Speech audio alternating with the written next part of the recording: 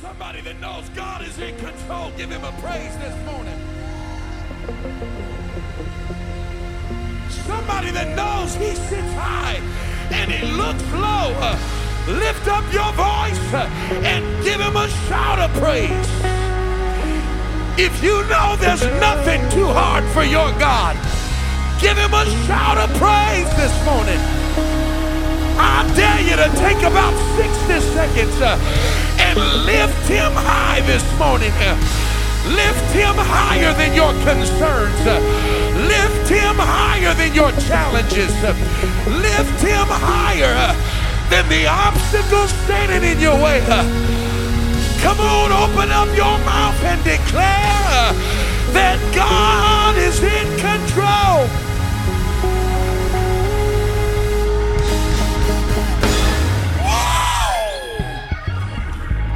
You look around and there's viruses and economic concerns and international wars and rumors of wars.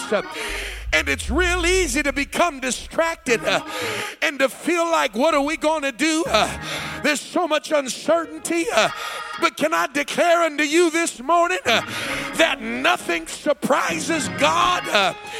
That our world might be in trouble, but our God is never in trouble. If you believe that, you ought to take one more time and give him a shout of praise in this building today. Hey!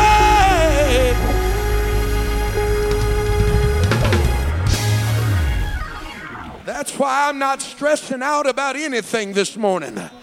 Because God's in control. I just need about 50 radical people in the building. That's why I'm not discouraged this morning. Because it doesn't matter what it looks like now.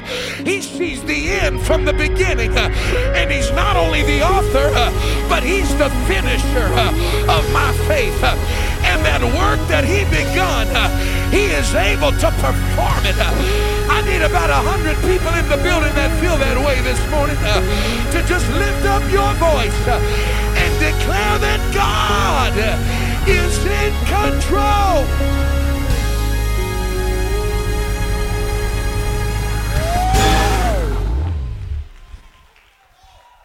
How many of you understand that worry, tell your neighbor, worry is nothing more than fear on credit?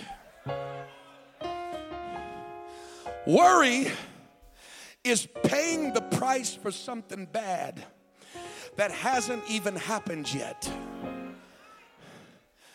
The thing you're worried about hadn't even happened and you're already paying the pain and the price. You're already losing sleep over it. You're already fretting about it. You're already letting it ruin your day. You're doing it on credit. Hadn't even happened yet, and you're already paying the price in advance. Can I tell you, you need to flip that thing this morning because faith works the same way as fear. The good thing that hasn't even happened yet, but I'm going to give God a praise in advance. If you can be afraid and you can worry, you ought to flip that thing around this morning and start getting a little faith in your spirit. I'm not going to worry about what hasn't happened. I'm going to give God praise for what hasn't happened yet.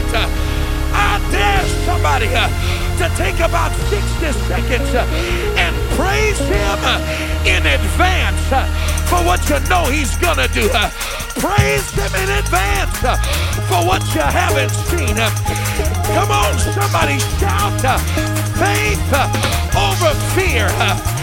Faith over fear. Hey! Give him a shout of praise in this place.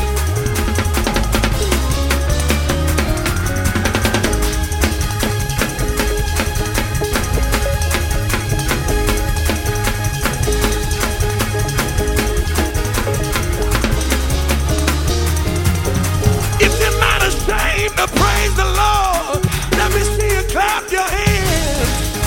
If you're not ashamed to praise the Lord, let me see you stomp your feet. If you're not ashamed to praise the Lord, let me see you leap for joy. Leap for joy. Leap for joy.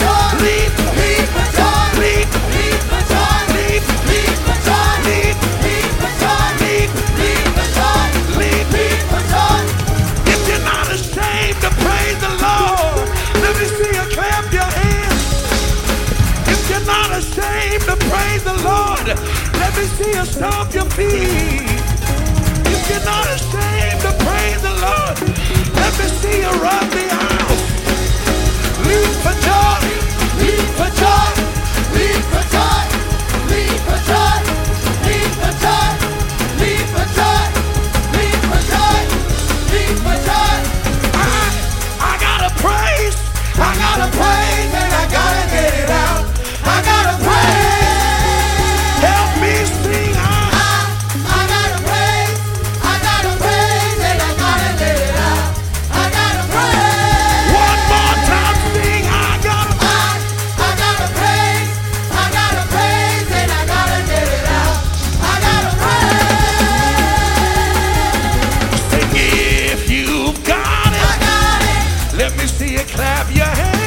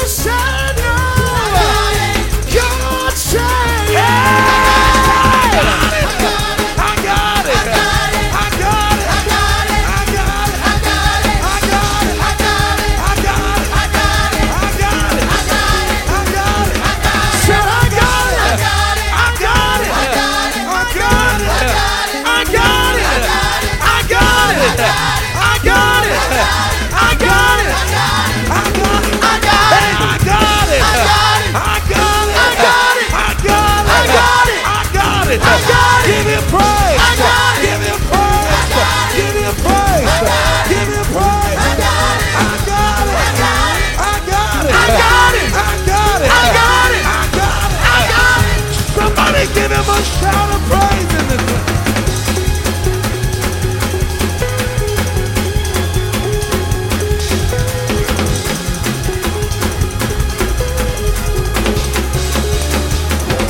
My dance will cross Satan. Help me sing it. Under my feet. Y'all help me sing it this morning. I declare what you say. I got victory. Help me sing my dance will cross Satan.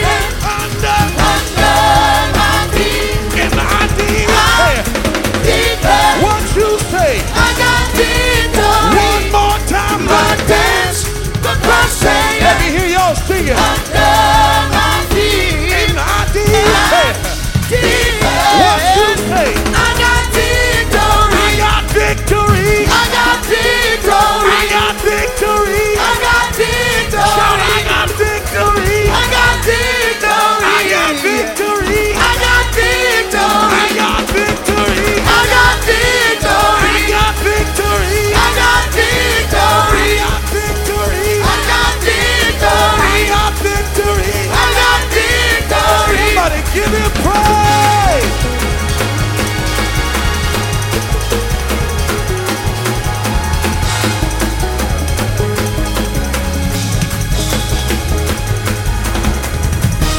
Tell your neighbor, excuse me a moment. I've got to give him praise. Give me a little room in the building. Tell him, would you dance? Would you dance with me? I got it. I got victory. I got victory. I got victory. I got victory. I got victory. I got victory. I got victory. I got victory. I got victory. I got victory. I got victory. I got victory. I got victory. I got victory. Somebody give him praise.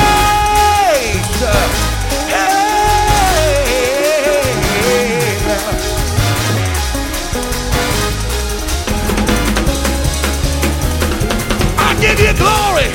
Give you praise. Cause the enemy. Somebody give him a shout of victory in this place. Shout with the voice of triumph. Shout with a voice of triumph. Come on, let the devil know you got victory this morning. Let every devil in hell know you're an overcomer this morning. Woo! I feel like something's about to tip over in this building right now. I feel like something's about to break loose. Something's about to...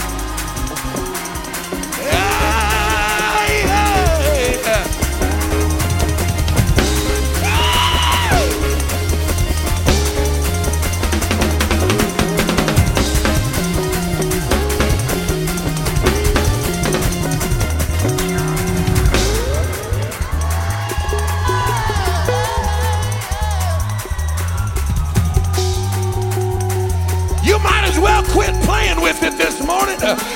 You might as well quit playing with it this morning. Somebody go ahead and turn it over in this place. Somebody might as well tip it over in this place this morning. Hey!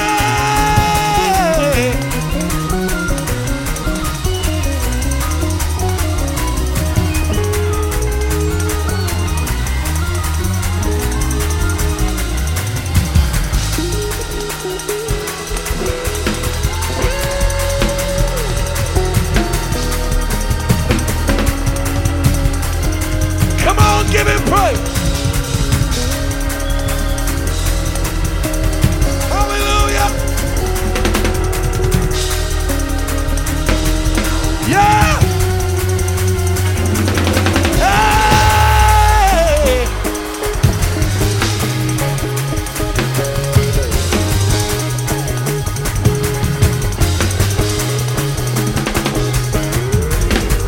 Somebody lift up your voice one more time in this building. Come on, one more time. Give him a sacrifice. Let the redeemed of the Lord say so.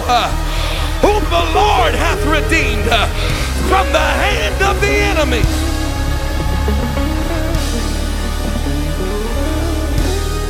Clap your hands, all you people.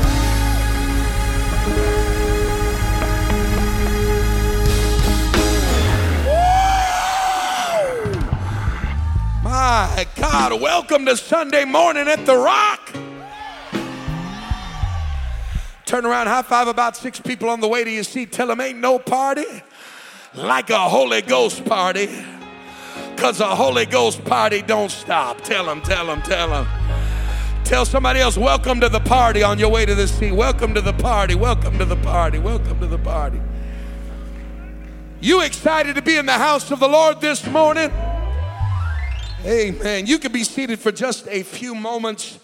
I want to take a brief opportunity to join with what has already been said and give a great big welcome this morning to all of our guests that are here in the house of the Lord with us.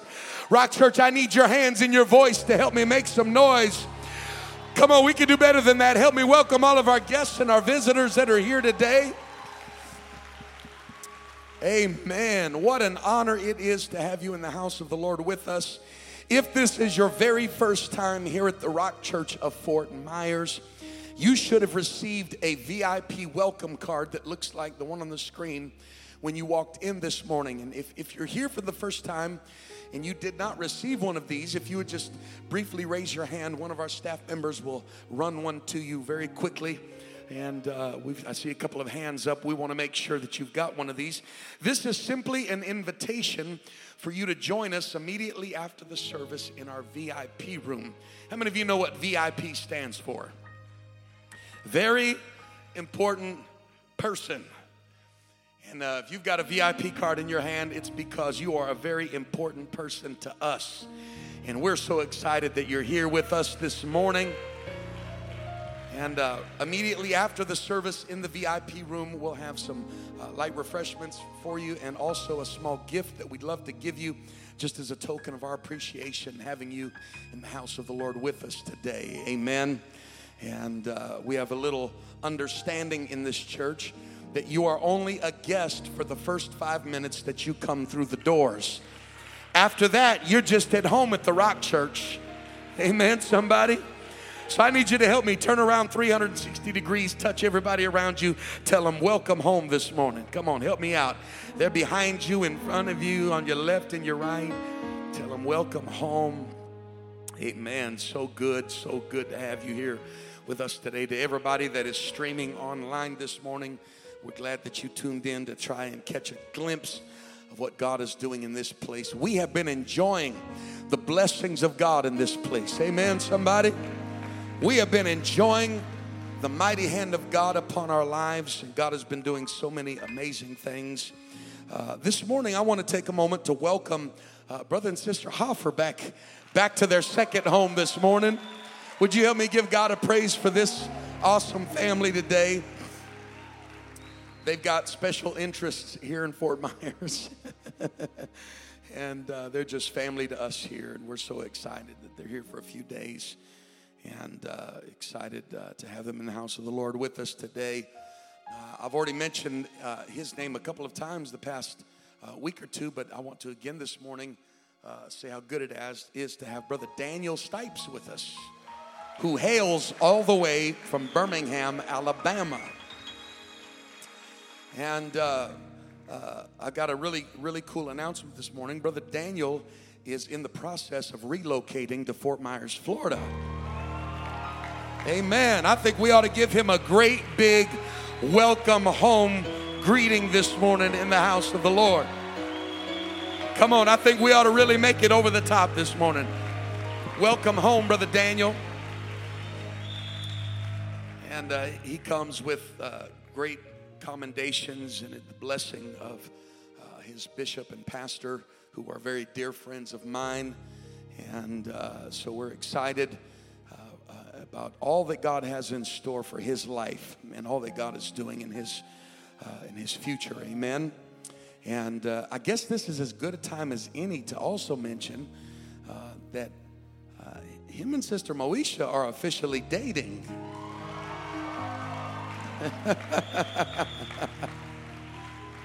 Just in case you were wondering. And I love these two young people, and I'm excited about what the Lord is doing in their life. Amen. How many of you were here last weekend and enjoyed what God did in this place? I'm telling you what, last Sunday we baptized 3 more people in Jesus' name. All 3 of them were filled with the Holy Ghost. Last Sunday, several more people were filled with the Holy Ghost at the altars in this place. And then last Sunday in our Port-au-Prince campus in Haiti, Roberto was baptized in Jesus' name and filled with the Holy Ghost. Wilson was baptized in Jesus' name and filled with the Holy Ghost. Betty was baptized in Jesus' name and filled with the Holy Ghost.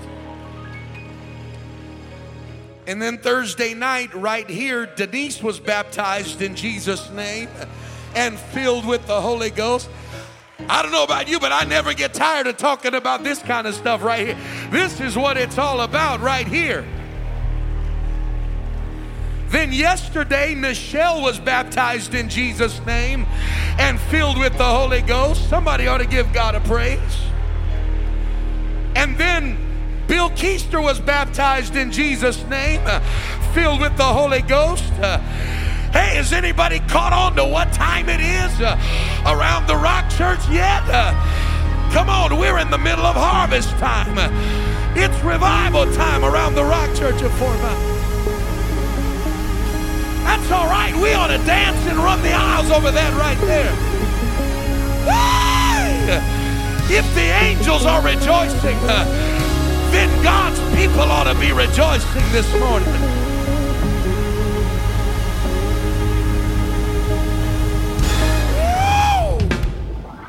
I'm telling you what, you don't want to come into this place if you don't want delivered. You don't want to show up in this place if you don't want chains to be broken. You don't want to show up in this place if you're not ready for a blessing and a breakthrough in your life. Turn around, tell your neighbor, you might not want to sit next to me if you don't want to get some blessing all over you this morning. I'm so anointed, my whole row's going to be blessed by whatever I get a hold of today. I'm so anointed, my whole section's about to get a... You might not want to sit next to me. This is the splash zone, baby. It's going to overflow out of...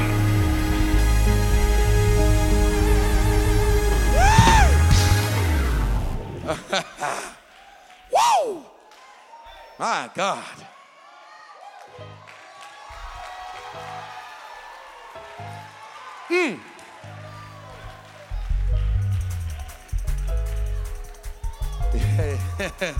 Well,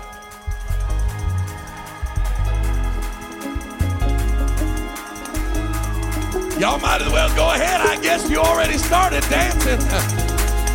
1, 2, 1, 2, 3, go! Hey!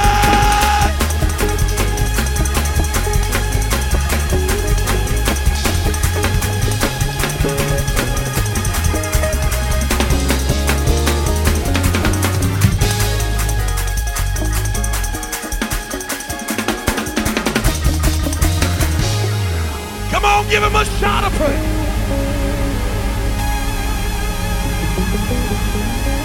I'm sorry to all of our guests and visitors. I'm sorry. We're trying to behave ourselves. We're trying to be calm, cool, and collected. But when I think about the goodness of Jesus and all he's done for me, my soul cries hallelujah.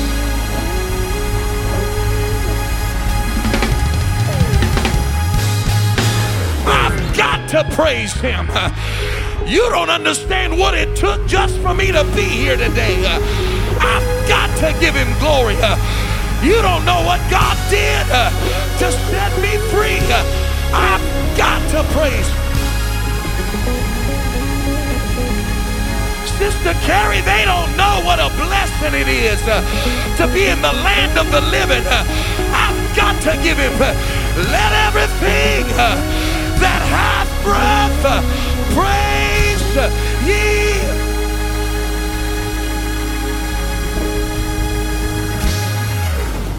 Woo! Y'all, we ain't ever going to get to anything acting like this morning.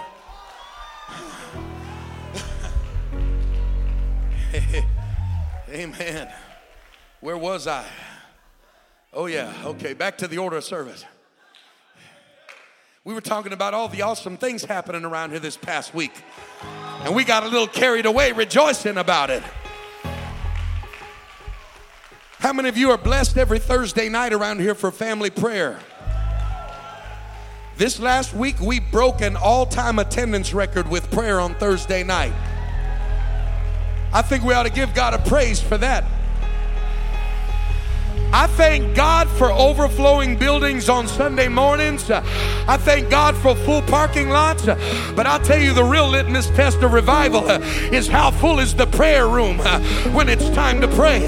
I think we ought to give God a great praise for that tonight.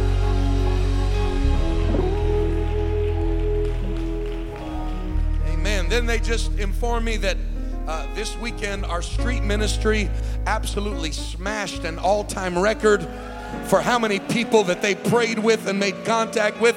I think we ought to give God a praise for that this morning.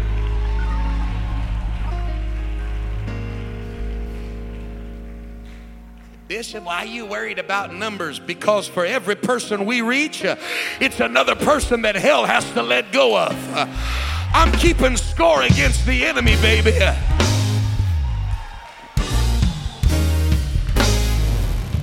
Amen. Amen. And we're grateful for everything that God's doing. How many of you have been blessed having Sister Collins and Sister Sierra here with us the past couple of weeks? All the way from Burlington, North Carolina. They've been here working the past couple weeks and letting God use their gifts to help make some things look beautiful around here. And we've enjoyed having them. And I got a phone call a few days ago from Brother Collins. And he said, I can't take it no more. I'm jumping in my car and I'm driving down. And we're so glad to have Brother Collins with us this morning in the house of the Lord. I think we ought to give God a great big praise.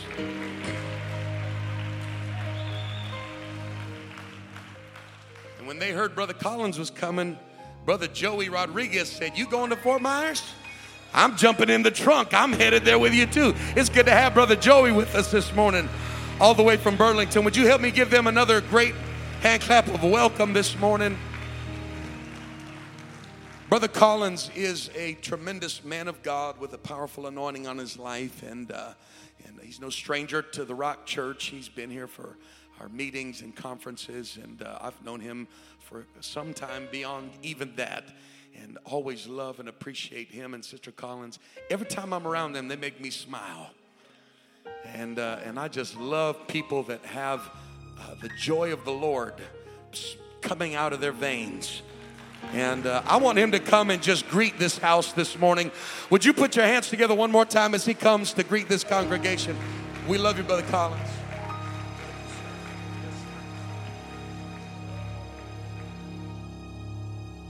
I have a serious problem with the Rock Church. I only brought one suit, brother.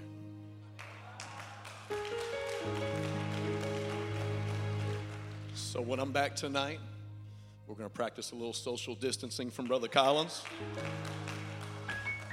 It's such a great honor to be in this great house of the Lord. Like Brother Williams, Bishop Williams said, there's some people that you meet in your lives that can be good friends. Some people can even be surface. You just brush by them and you may get something, you may not.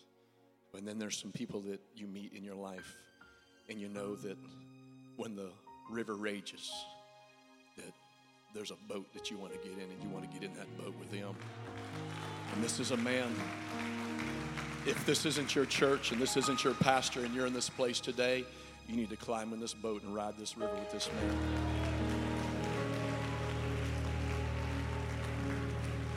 Genesis chapter 1, 12, verse number 1 says, "And the Lord said unto Abram, Get thee out of thy country." And now this is a message that I preach, and I don't want to preach it today, but I do want to let you know that life is a journey. And you never know where life is going to bring you. And I've been on this journey for 27 years now, and I'm not looking back. This is the church. This is that great ship of Zion. And if you're in this place today and you're hearing the call from God, and God is telling you, get thee out of thy country and go into a land that I will show thee, where the builder and the maker is God, you better hearken unto that voice today and pack your bags and get out of Haran and go where the Lord sends you, and don't look back.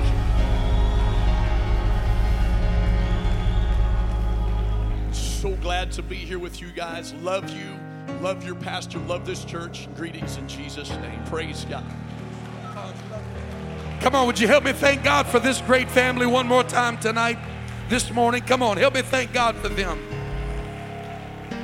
Amen. Grab your Bibles. I want to hasten to the word of the Lord in this place.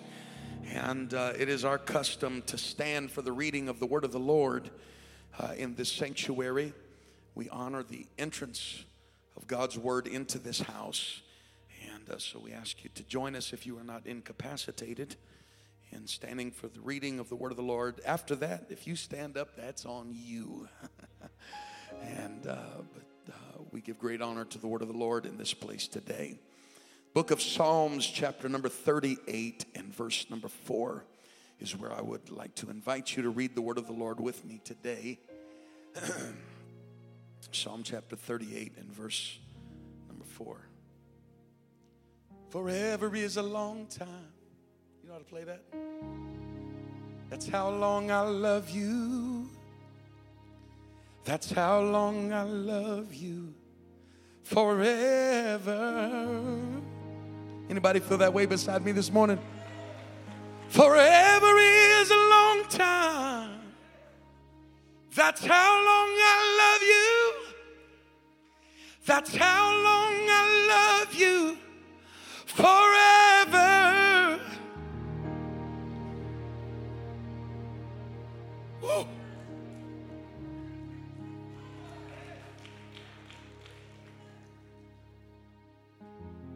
For mine iniquities are gone over mine head. One transliteration renders it and says, like waves of a flood. As an heavy burden, they are too heavy for me. For mine iniquities are gone over my head like a flood. And as a heavy burden, they are too heavy for me. Verse number 10, the writer goes on to say, my heart panteth, and my strength faileth me. As for the light of mine eyes, it also is gone from me. He is describing the burden, the wave-like burden that has come over his head. And in verse number 10, he begins to describe the loss of consciousness. And for a few moments this morning, I simply want to preach about the day I almost drowned. The day I almost drowned. Would you put your Bibles down and one more time give God a great praise all across the sanctuary? I feel the Holy Ghost settling into this building right now. I feel the Holy Ghost resting in this place. Hallelujah, Jesus. Hallelujah, Jesus. Hallelujah, Jesus. Hallelujah. God bless you. You can be seated. King David, the penman of Psalms 38, is known as the premier song and poetry writer of biblical times. He has the distinction of being a writer who has the ability to capture into words the gamut of expressed human emotions like nobody else can. His musical and lyrical prowess afforded him opportunities to play and sing before the king at a very early age. He was the type of songwriter whose songs you could relate to. And most oftentimes they were written from his very own experiences. And so when you read the lyrics, they connect with where you are in life or maybe some place that you have been before. Do you know what it's like? Sometimes you might hear a song and it might even just have one line of the song that resonates inside of you. You ever done that before and you just got that lyric going over and over in your head, that one line that resonates? And you walk around all day. Because I'm happy, happy, happy, happy. That one line just going over and over. That type of thing that causes us to say, I really like that song, or that's my song right there. In the 4th verse of Psalm 38, he writes the words of one of his prayers. And he begins to pen the lyric that mine iniquities are gone over my head. This is the contemporary equivalent of us saying, I am in over my head.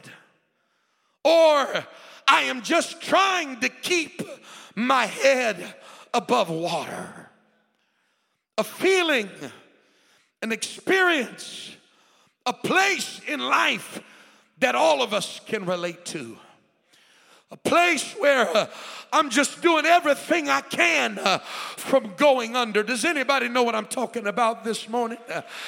I'm just doing everything I can to keep my head above water. It feels like I'm at the very end of my abilities. And if just one more thing happens, if something doesn't change, I'm not sure that I can sustain my position any longer. Does anybody know what I'm talking about this morning? What it's like to just try and keep your head above water, and it feels like weights are pulling you down, and it feels like no matter how hard that you try, you just can't seem to rise above your situation or your circumstances. David is trying to communicate this emotion to us, and the Bible does not withhold from us the details concerning King David's struggles. He paints a word picture of the struggle that he is having with sin, the struggle that he is having with failure and mistakes in his life, by describing it as drowning in the waves of an ocean or a flood that represent to him a battle with his own faults, a battle that he is losing. I was not raised in church.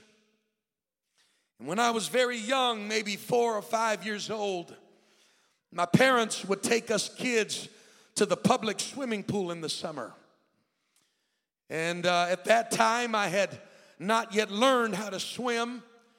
And so my parents made sure that the lifeguards on duty knew that I was not allowed to go past the partition that separated the kiddie section from the rest of the pool. And I remember watching all of those people jumping off of the diving boards in the deep end and thinking to my little self how much fun it looked like they were having. And so, being the little daredevil that I was, and knowing the strict admonition of my parents to stay out of the deep end, and knowing that I was being watched closely by the lifeguards, I waited for just the right moment to sneak along the edge of the pool and make my way over to where the diving boards were. And there were many people at the pool that day, and I knew that if I waited for the right moment, that I could blend in easily with all of the other kids running around. And so when the right moment came, like a flash, I was out of the pool and making my way up the ladder to get onto the diving board. And with no hesitation, and my mind racing with sheer stupidity, I ran as fast as I could for the end of the diving board. And in my mind, I saw myself in perfect form.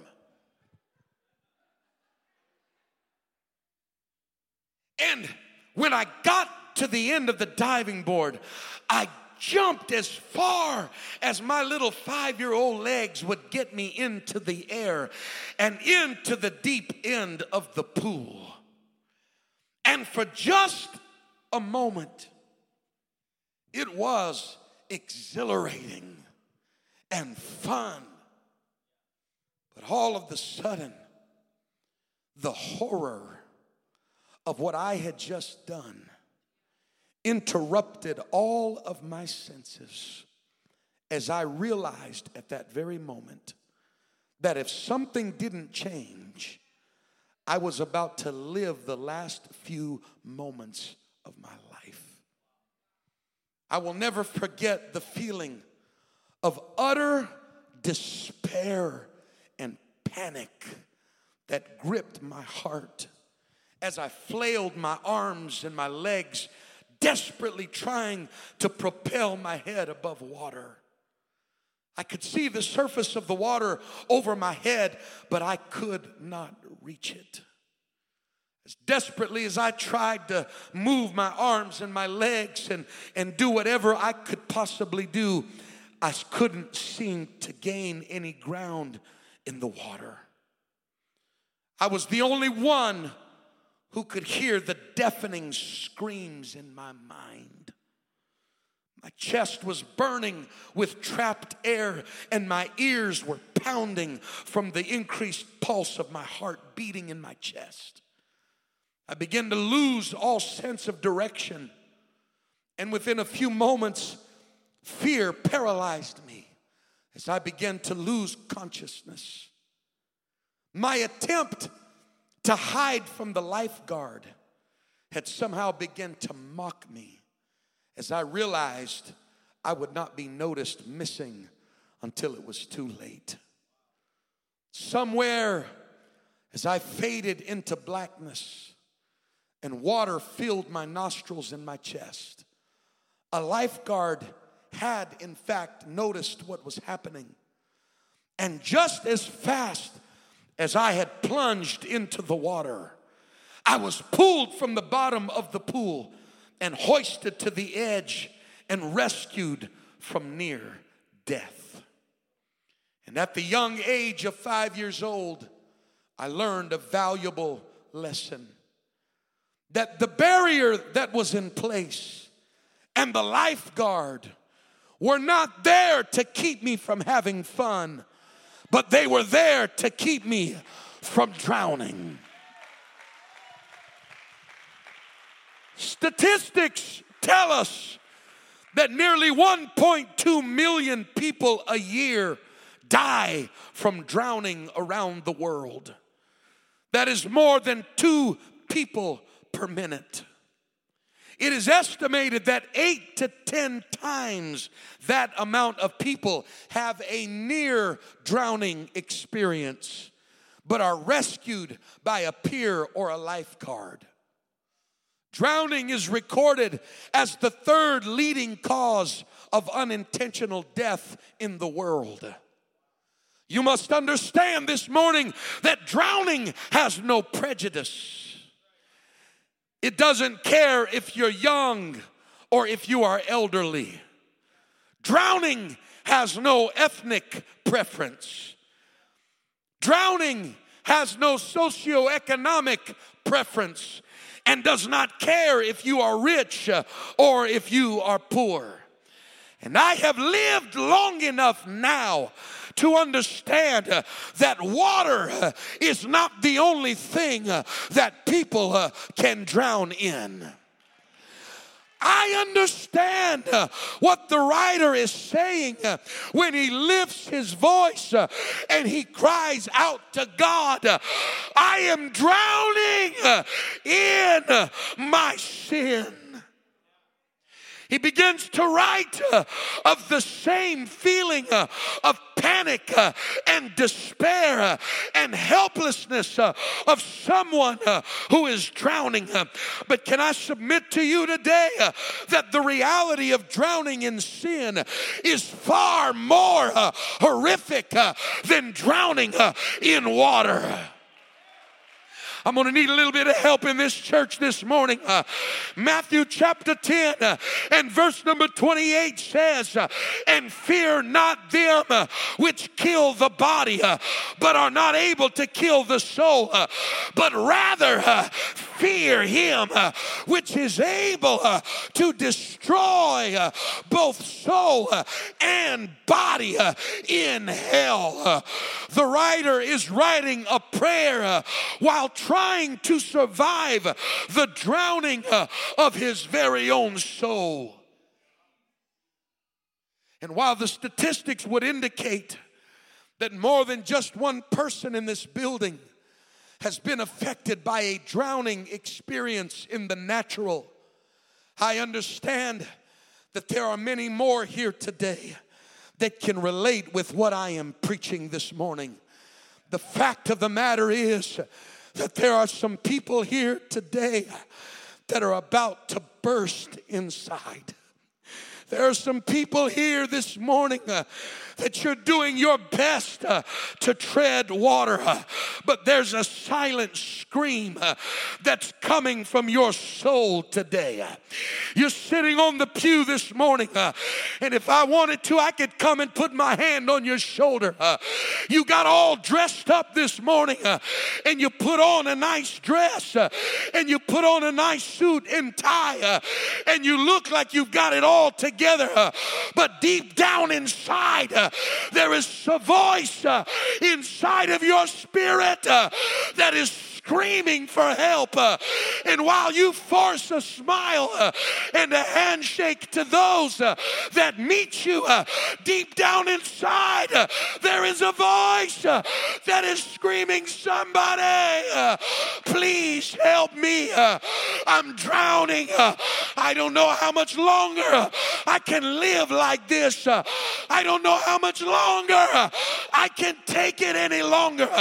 It's you that I came to preach to this morning. It's you that God woke me up this morning and put a burden in my spirit. It's you that I'm reaching for this morning. You can relate to the writer of Psalm 38. You're in over your head, sinking and drowning in iniquity. What is it that causes people to put a gun to their head or to lay themselves down on a train track or to jump from a bridge or to throw in the towel on their marriage or to leave their spouse and children or stick needles in their arms or pop pills, or try and drown themselves with a bottle? It is the weight of iniquity that is trying to destroy your soul. There is a window of time and opportunity in these situations where life is being held in the balance, and it can go either direction. I remember when I was about 13 years old, I was in California visiting my cousin. And we woke up one morning, Brother and Sister Hoffer, and we went down to the beach. We wanted to do some body surfing and play in the water. And so we got out in the water, and we started playing a little game. You know how young men can be competitive. And we were pushing each other to see who had the courage to swim out the furthest from the shore. And so one of us would swim so far, and the next one would go further.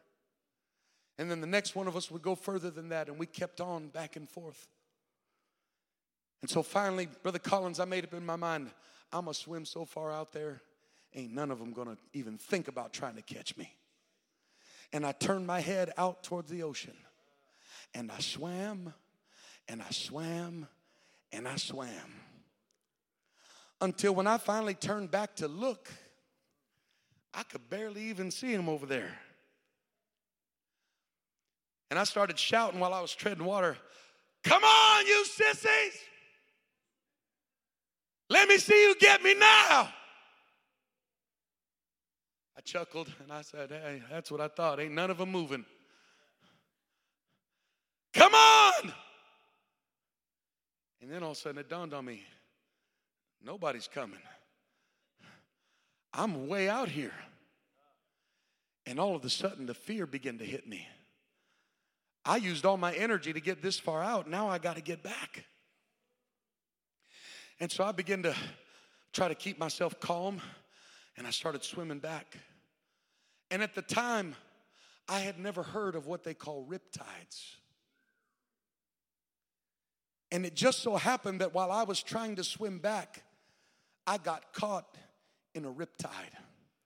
And if you don't know what a riptide is, it is an undercurrent of water that you sometimes cannot even identify by looking at the surface, that is pushing the water out farther from the shore. It is a tide cycle that happens under the water, and anything that gets in its path, it carries it out into the ocean.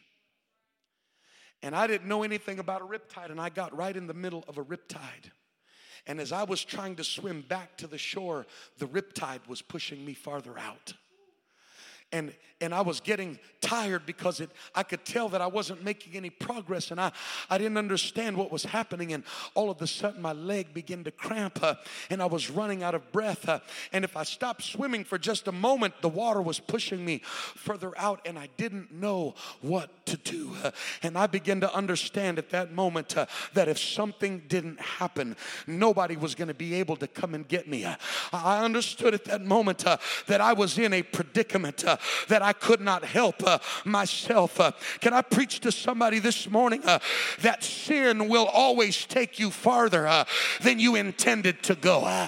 Can I preach to somebody this morning that the pleasures of this world will always carry you further than you ever intended on it taking you? And there's always going to come a moment in time when you come to yourself and realize, I'm not having fun anymore. And I'm not enjoying this any longer. And the price I'm having to pay is not worth the pleasure that I'm experiencing. But if you're not careful, you will find yourself in a situation, and I've watched it over and over again, when people leave God and they walk out of the house of God and they say, I'm going to go out for a little while, but I'm going to come back. And whenever I'm ready, I can always just swim back to the shore. But more than one time I have witnessed as they come back to church and they're trying to get back to an altar and they're trying to get back to a move of God, but there's something in their spirit that no matter how hard they try, they just can't seem to get a breakthrough. And no matter how hard they try, they just can't seem to feel God like they used to feel Him.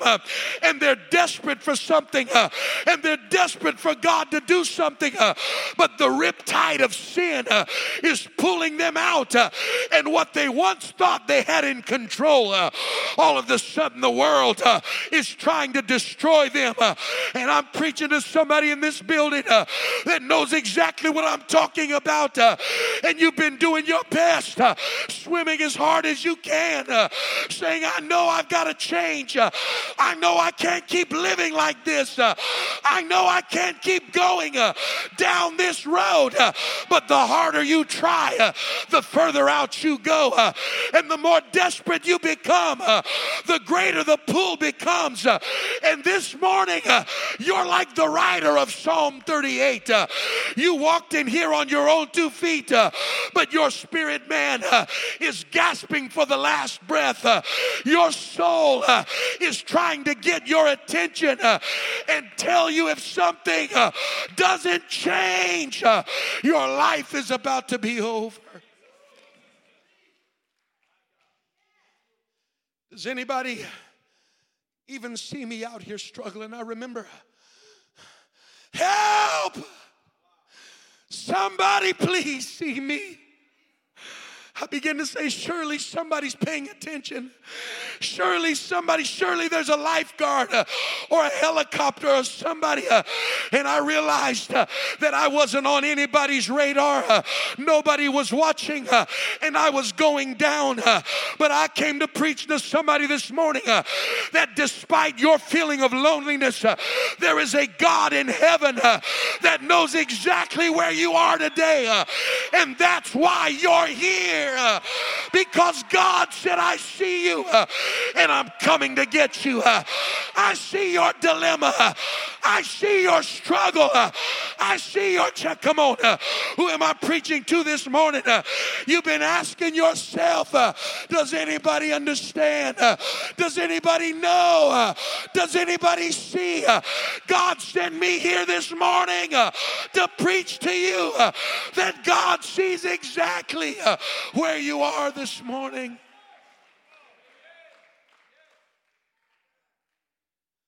Backsliders that keep pushing the limits until now they can't even seem to get back.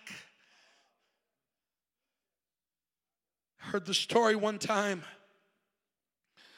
of a woman who was at the beach with her son. All of a sudden, as she was relaxing on the beach and her son was playing in the water, she began to hear the distinct sound of distress from her son's voice. And as she scanned the water, she quickly found him in the water with his hands thrashing in the air as he was struggling to stay above the water. Frantically, the mom began to scream. There was a lifeguard station very close by. She began to scream and run in the direction of the lifeguard station. Her baby boy was out in the water about to drown. Help! Mr. Lifeguard, help! And by the time she got to the lifeguard stand, she realized that the lifeguard was already aware of the situation. And he had his binoculars out, but he wasn't moving. She began to get panicked while frustration rose. What are you doing? My boy needs your help. Please do something. But he remained calm, just watching the boy struggling and screaming for help. My God, what's the matter with you? Are you going to let my son die? Please do something. The man with nerves of steel would not even respond to her, but stayed watching the boy. Finally, when it looked like there was no help, like there was no hope, the man burst from his position and ran into the water and swam to where the boy was, grabbing him and bringing him back to shore. After a few minutes of making sure that he was okay and that he was safe, the mom's relief turned to anger as she turned to the lifeguard and said, "You almost cost my son's life. What's wrong with you that you didn't respond right away?" Now that the incident was over, the lifeguard turned on his heel and he put his finger in the face of the woman and he said, "Ma'am, I had to wait, because as long as he was convinced he could save himself, he would have killed me as well as him when I got out to help him. I had to wait until he knew that he had no other opportunity. I had to wait until he realized that he could not help himself." And I'm preaching to somebody in the building who has been wondering, "God, why? Why are you letting it get this bad? God, why are you letting me go through this?" I came to preach to you why. Because God is waiting for you to get to a place where you understand you're not in control. God's waiting for you to get to a place where you understand you can't help yourself, and the only chance that you have of survival is the hand of God. Who am I preaching to this morning? God's waiting until you're out of breath. God's waiting until you've exhausted your last move.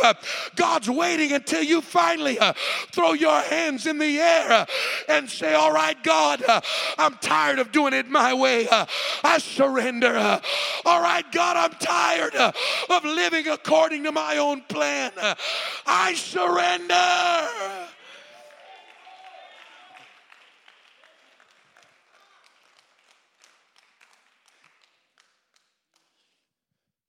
There is another level of struggle that takes place where the enemy of your soul does everything in his power to drown you.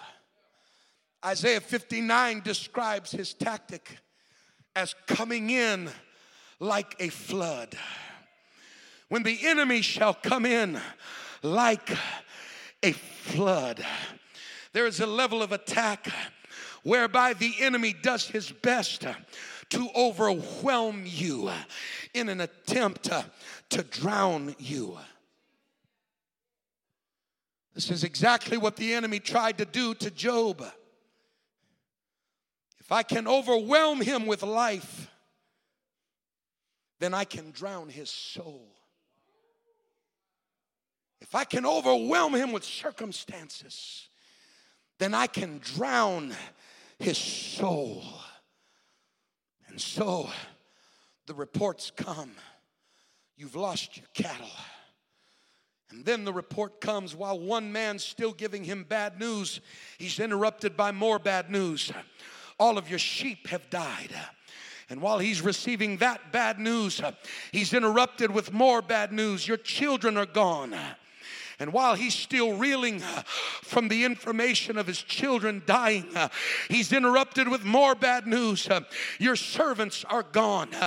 And while he's trying to hang on for dear life, his health begins to decline.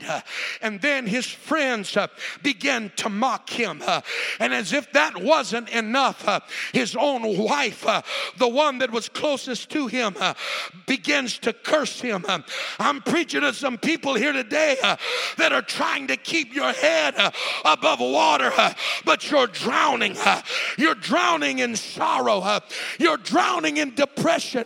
You're drowning in the bondage of your sin and the pain of your circumstance. Oh, I'm preaching to somebody that has strayed past the lines of safety in your life, and now you don't know how to get back. Can I preach to you this morning that there is only one way out? And that one way out is the gospel of Jesus Christ. Am I in the right church this morning? I said there is only one answer to the dilemma of your life, and that is the power of the gospel message.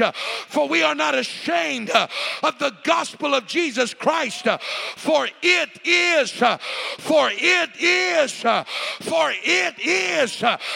power of God unto salvation. There's only one way to be rescued from the waves of sin, and that is the gospel of Jesus Christ.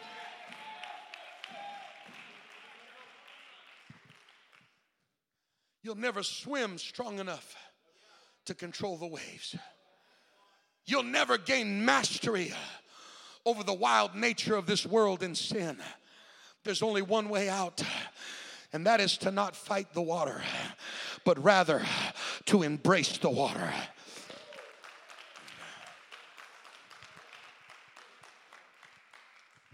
On the day of Pentecost, Peter began to preach the very first sermon of the New Testament church.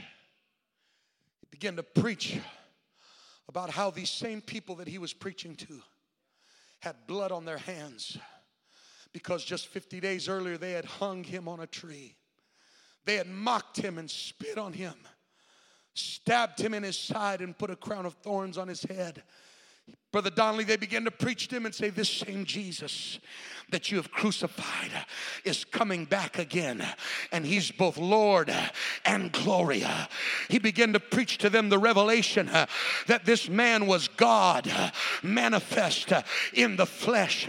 They very quickly began to realize that they were underwater. They very quickly began to realize we're in more trouble than we could possibly get out of. They quickly began to realize that if something doesn't change, surely we're going to die for our sins. And so in a desperate attempt, they looked at Peter. The Bible said that they were pricked in their heart. Read it when you get home, Acts chapter 2. And they begin to ask Peter, what shall we do? You see, when you get desperate enough for deliverance in your life, you quit trying to live by your own ideas. And you begin to look at God and say, all right, God, just tell me what I need to do. All right, God, whatever it takes, I just want to be saved. Whatever it takes, God, I just want to be delivered. Is there anybody that knows what I'm talking about this morning? Are you here today? And the only thing that matters is that you make it out. The only thing that matters is that somehow you're able to be saved. I'm drowning. Please, if you come up to somebody who's drowning, that's asking for help, and you reach your hand down and they say, no, give me your other hand, I don't like that one, they're not really drowning yet. You might need to just step back Oh yeah, see, the more you try to help them, you might actually be hurting them. You might need to just take your hand off them and say, I don't think you've got desperate enough yet. Maybe you just need to feel, maybe your head needs to go a little bit lower. Because when somebody's really drowning, baby, they don't care. Please, anybody help me. Whatever it takes, just tell me. I'm willing to do whatever I've got to do. I'll lay my pride on the altar. I'll let go of whatever. When somebody's drowning, let go of that thing. It's holding you to, no, I don't want to let go. Then you're not ready. You're not ready. When somebody's desperate, they'll let go of whatever they got to let go of to be saved. I'm preaching to somebody right now. When you're really desperate for God to work in your life, there's nothing that you're not willing to put on an altar and say, I'll walk away from it right now. I'll turn my back on it right now. I'll leave it right now. If it means the salvation of my soul, what shall we do?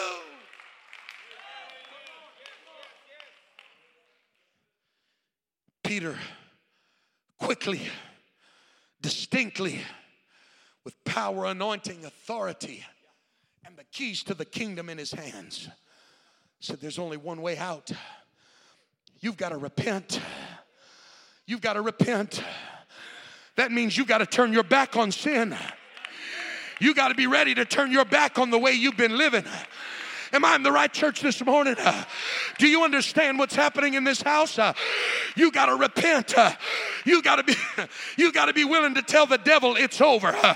You got to be willing to tell the world I'm through with you. You got to be willing to look at your lifestyle and say I'm done. I'm finished with this. If it means my life being saved, then I'll do whatever it takes. He said the first thing you got to do to be saved is you've got to let go of the thing that's been killing you. You got to turn loose of the very thing that's destroying you. How are you going to be saved if you keep embracing the very thing that's destroying your soul? How are you going to be saved if you won't let go of it? What do we do? Help. Repent. Hurry. Let go. Let go of it.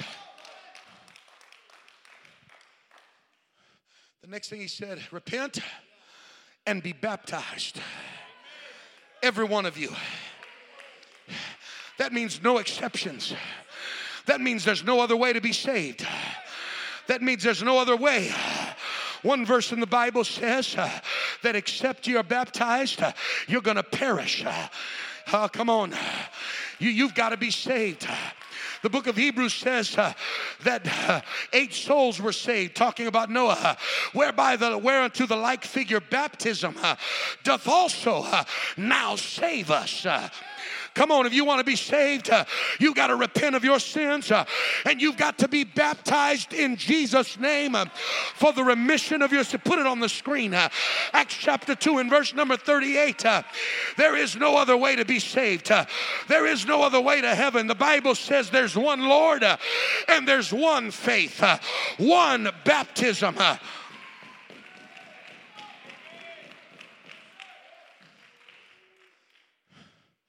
You got to repent.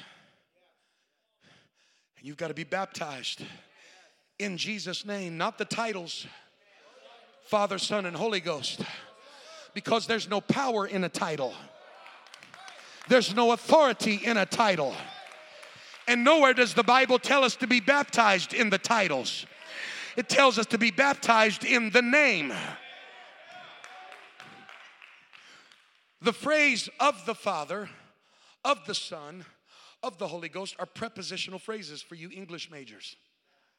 And a prepositional phrase never contains the subject itself. It is always a description of the subject. So the subject is not Father. The subject is not Son. The subject is not the Holy Ghost. The subject is the name. The prepositional phrase just brings specificity as to which name. It is the name that belongs to the Father, singular. It is the name that belongs to the Son, singular. It is the name that belongs to the Holy Ghost, singular. You've got to be baptized in the name. So if somebody baptizes you and all they declare is the titles and they never say the name, there is no authority. It's like writing a check. If I write you a check and I sign it Bishop, the bank will not cash it because there's no authority in that title. If I sign it Father, because I got 2 boys, I'm a father, the bank will not cash it based on my title as father. There's only one thing that authenticates that document as being legal, and it is the authority of my name. That's why Acts chapter 4 in verse number 12 says, neither is there salvation in any other, for there is none other name under heaven given among men whereby we must be saved. You're saved by the authority of the one that died on the cross. You're saved by the name and the authority of the one that defeated death, hell, and the grave. You've got to be baptized in Jesus' name for the remission of your sins. I'm preaching to some people that are drowning today. And you're saying, whatever it takes, I got to be saved. Whatever it takes, please, I can't keep living. Repent. This morning, it's time to repent. This morning, before you leave this house, you need to be baptized in Jesus' name for the remission of your sins. Peter goes on to declare, and ye shall receive the gift of the Holy Ghost. Not you might receive, not maybe you'll receive, not the gift is for some people and the gift is not for others. This was not a lesson on the gifts of the Spirit. He was talking about the evidence of receiving the Holy Ghost. He said, ye shall receive the gift of the, when you get baptized in Jesus' name and you come up out of that water, baby, there's a promise attached to your obedience to the Word of God. You don't have to strive for it. You don't have to struggle for it. You don't have to, nobody has to teach you. They ain't got to shake you. All you got to do is come out of the water with faith in your heart and receive ye the Holy Ghost.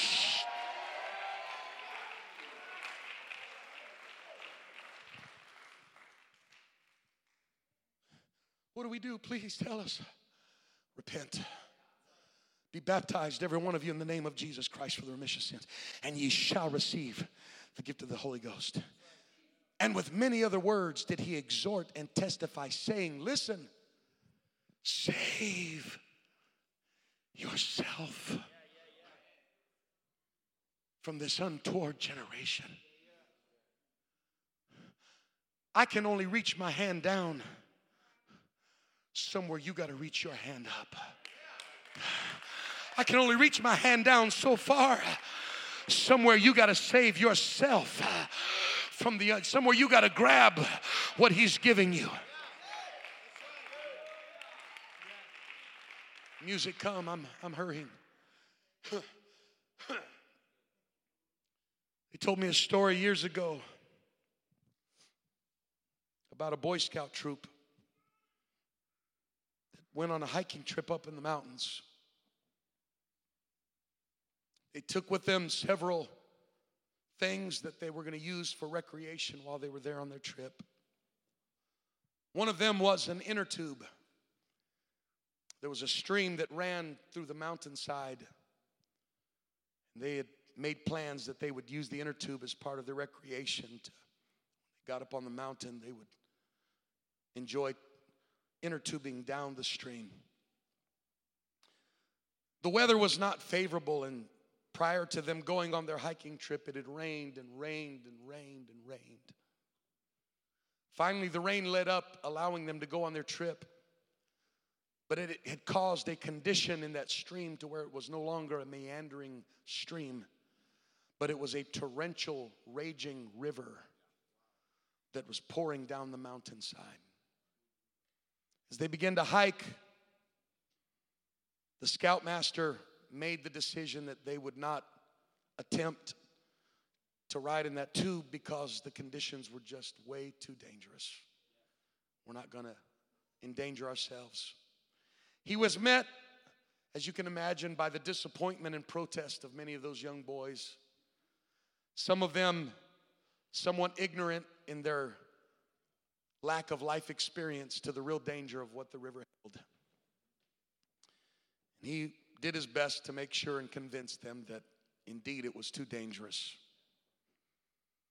After several hours of hiking up the mountain, they had been on some winding paths that had very limited visibility, very narrow. They had to hike single file. So there was a long line of them, and visibility of all of them at one time was impossible for quite some time on the hike. When they finally came to a particular clearing, the scoutmaster looked back and he realized that one of the young men was missing. He counted again to make sure, but indeed this young man was missing. Almost at the same time that he realized the young man was missing, he looked and realized that the inner tube was also gone. And his worst fears had possibly just come to life. In his mind, he couldn't help but think that maybe this young boy decided to brave the river on the inner tube. As quickly as he could, he grabbed two other of the oldest young men, made them all wait on the trail while him and the other two young men began to run feverishly, backtracking their trail along the river, hollering for the young man, calling out his name, looking for him. While they were on the trail running and screaming, they came across another couple of hikers that were making their way up the hill. They said, "Have you seen a young boy?" They began to describe him. They said, "I think so. Was he riding an inner tube down the river?" They said, "That's him, that's him. How long ago did you see him? Where was he at?" They said, "Well," they had a look on their face.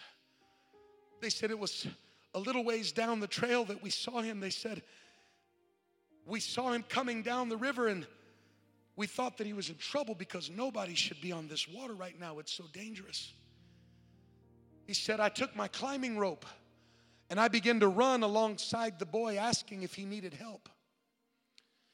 He said, "The boy looked at me with fear in his eyes but contempt and kept trying to convince us that everything was okay and that he did not need any help. When we considered his young age, they said we became persistent that he was in trouble. So we began to run alongside him down the flow of the river, down the mountain. They said it's difficult to keep up with him because of the speed of the mountain and the terrain of the trail. And we began to tell him, please, please, let us help you." But the boy was insistent that everything was okay. He said, finally, in an act of desperation, he said, "I pulled my climbing rope out of my bag. And as I was running down the mountain, I threw my rope to him and said, 'Grab the rope and we'll pull you to the side. Grab the rope.'" He said, but he grabbed the rope and threw it back at me. He said, I'm sorry, we tried over and over again to help him, but he was convinced he didn't need help. And pretty soon we couldn't keep up the pace of the trail. And the last time we saw him was a little while ago down the trail, floating down the river. 3 days later, they found the boy's dead body, drowned in a river, because he was convinced he could keep going in the water and somehow survive what it was going to bring to him. And when somebody along the path stopped and said, "You're in trouble, here's the lifeline," He rejected their help.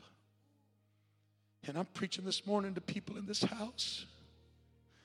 God woke me up this morning and put a burden in my spirit and said, preach as hard as you can preach this morning. I want you to preach with every bit of burden that you can, because there's somebody whose soul is in trouble. And you're the last person they're going to go by that's got a rope that can help them. And so I'm preaching this morning to somebody in this place. And I'm begging you, please, don't just walk out of this service this morning and say that was a good preacher. That was a good sermon preacher.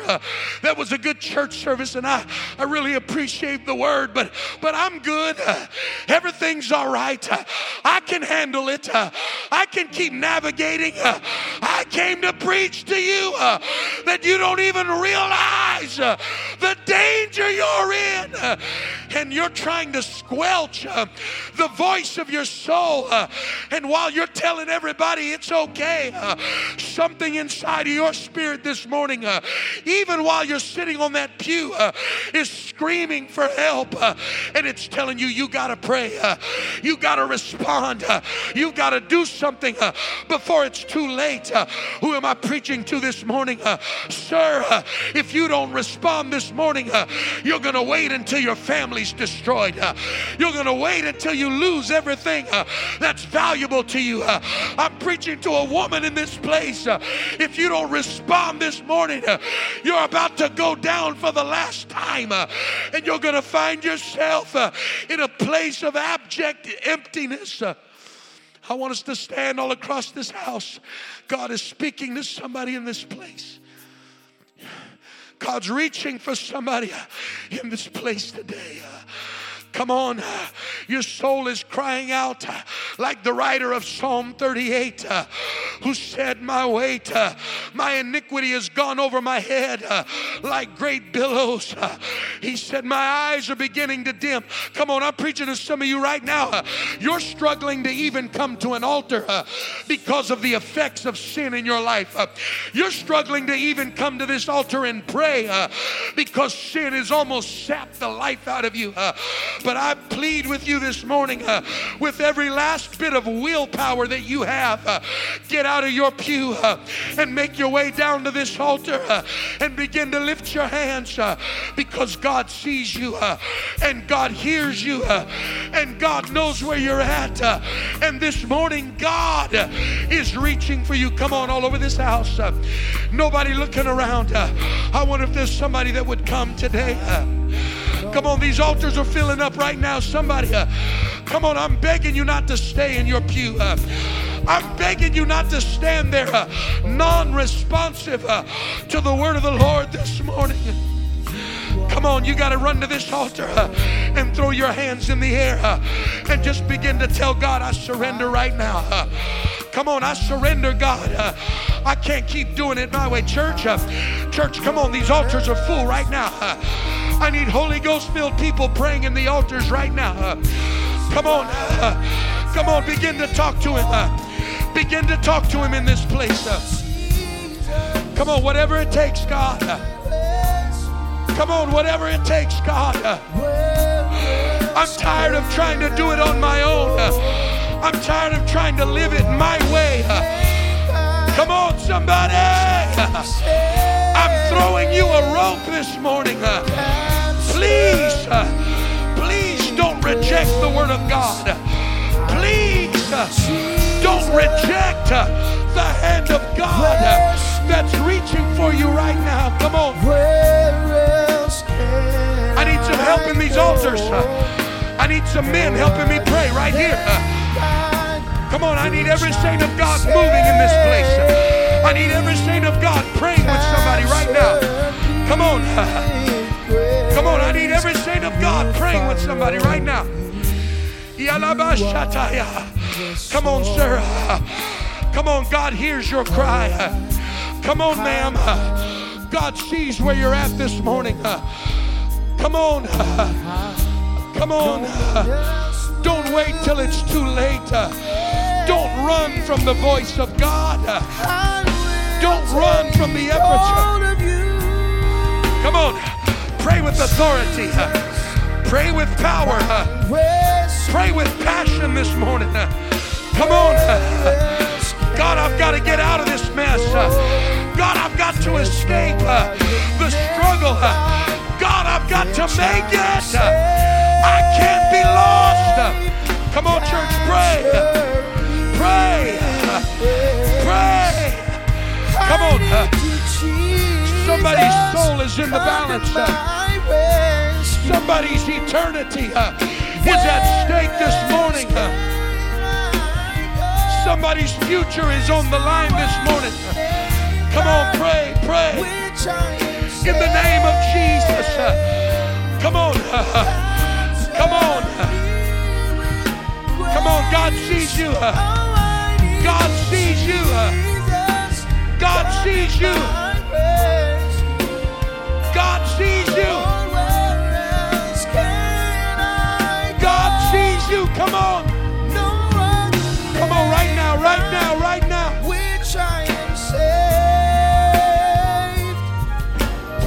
That's it, church. That's it, church. Come on, cry with them. Pray with them. Weep with them. Reach with them. Come on. Come on, God's here this morning. God is here this morning, and He's reaching for you. God's here this morning. Oh, come on. Come on, every saint of God praying with somebody. Every saint of God praying with somebody right now. Come on. I need help praying right here. I need help praying. Come on.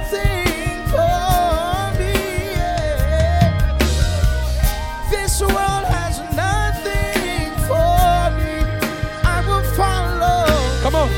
This world has nothing. Come on. They're in these altars right now. I need some men that know how to pray. I need some women that know how to pray. Come on. Here I am, God. Here I am, God. Here I am, God. I've got to make it. I've got to make it.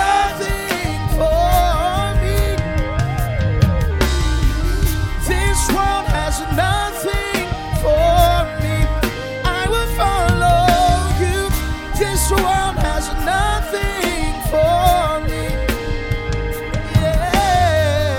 This world has nothing for me. I will follow you. World has Come on, I need help praying right here. Come on, pray in the Holy Ghost. I need some intercessors right now. I need some intercessors right now that know how to pray. Come on, there's a breakthrough happening all over this house. Come on, there's a breakthrough happening all over this sanctuary right now. Come on, God has heard your cry. God has heard your cry.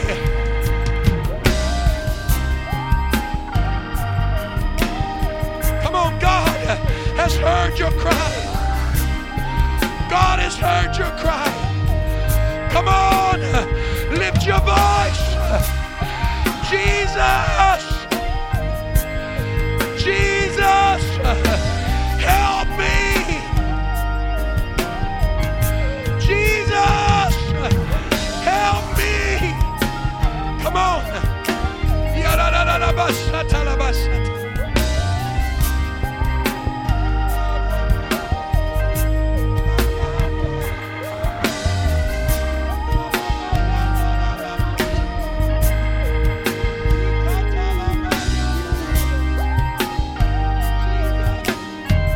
Come on, I need some help praying. I need some help praying. Come on.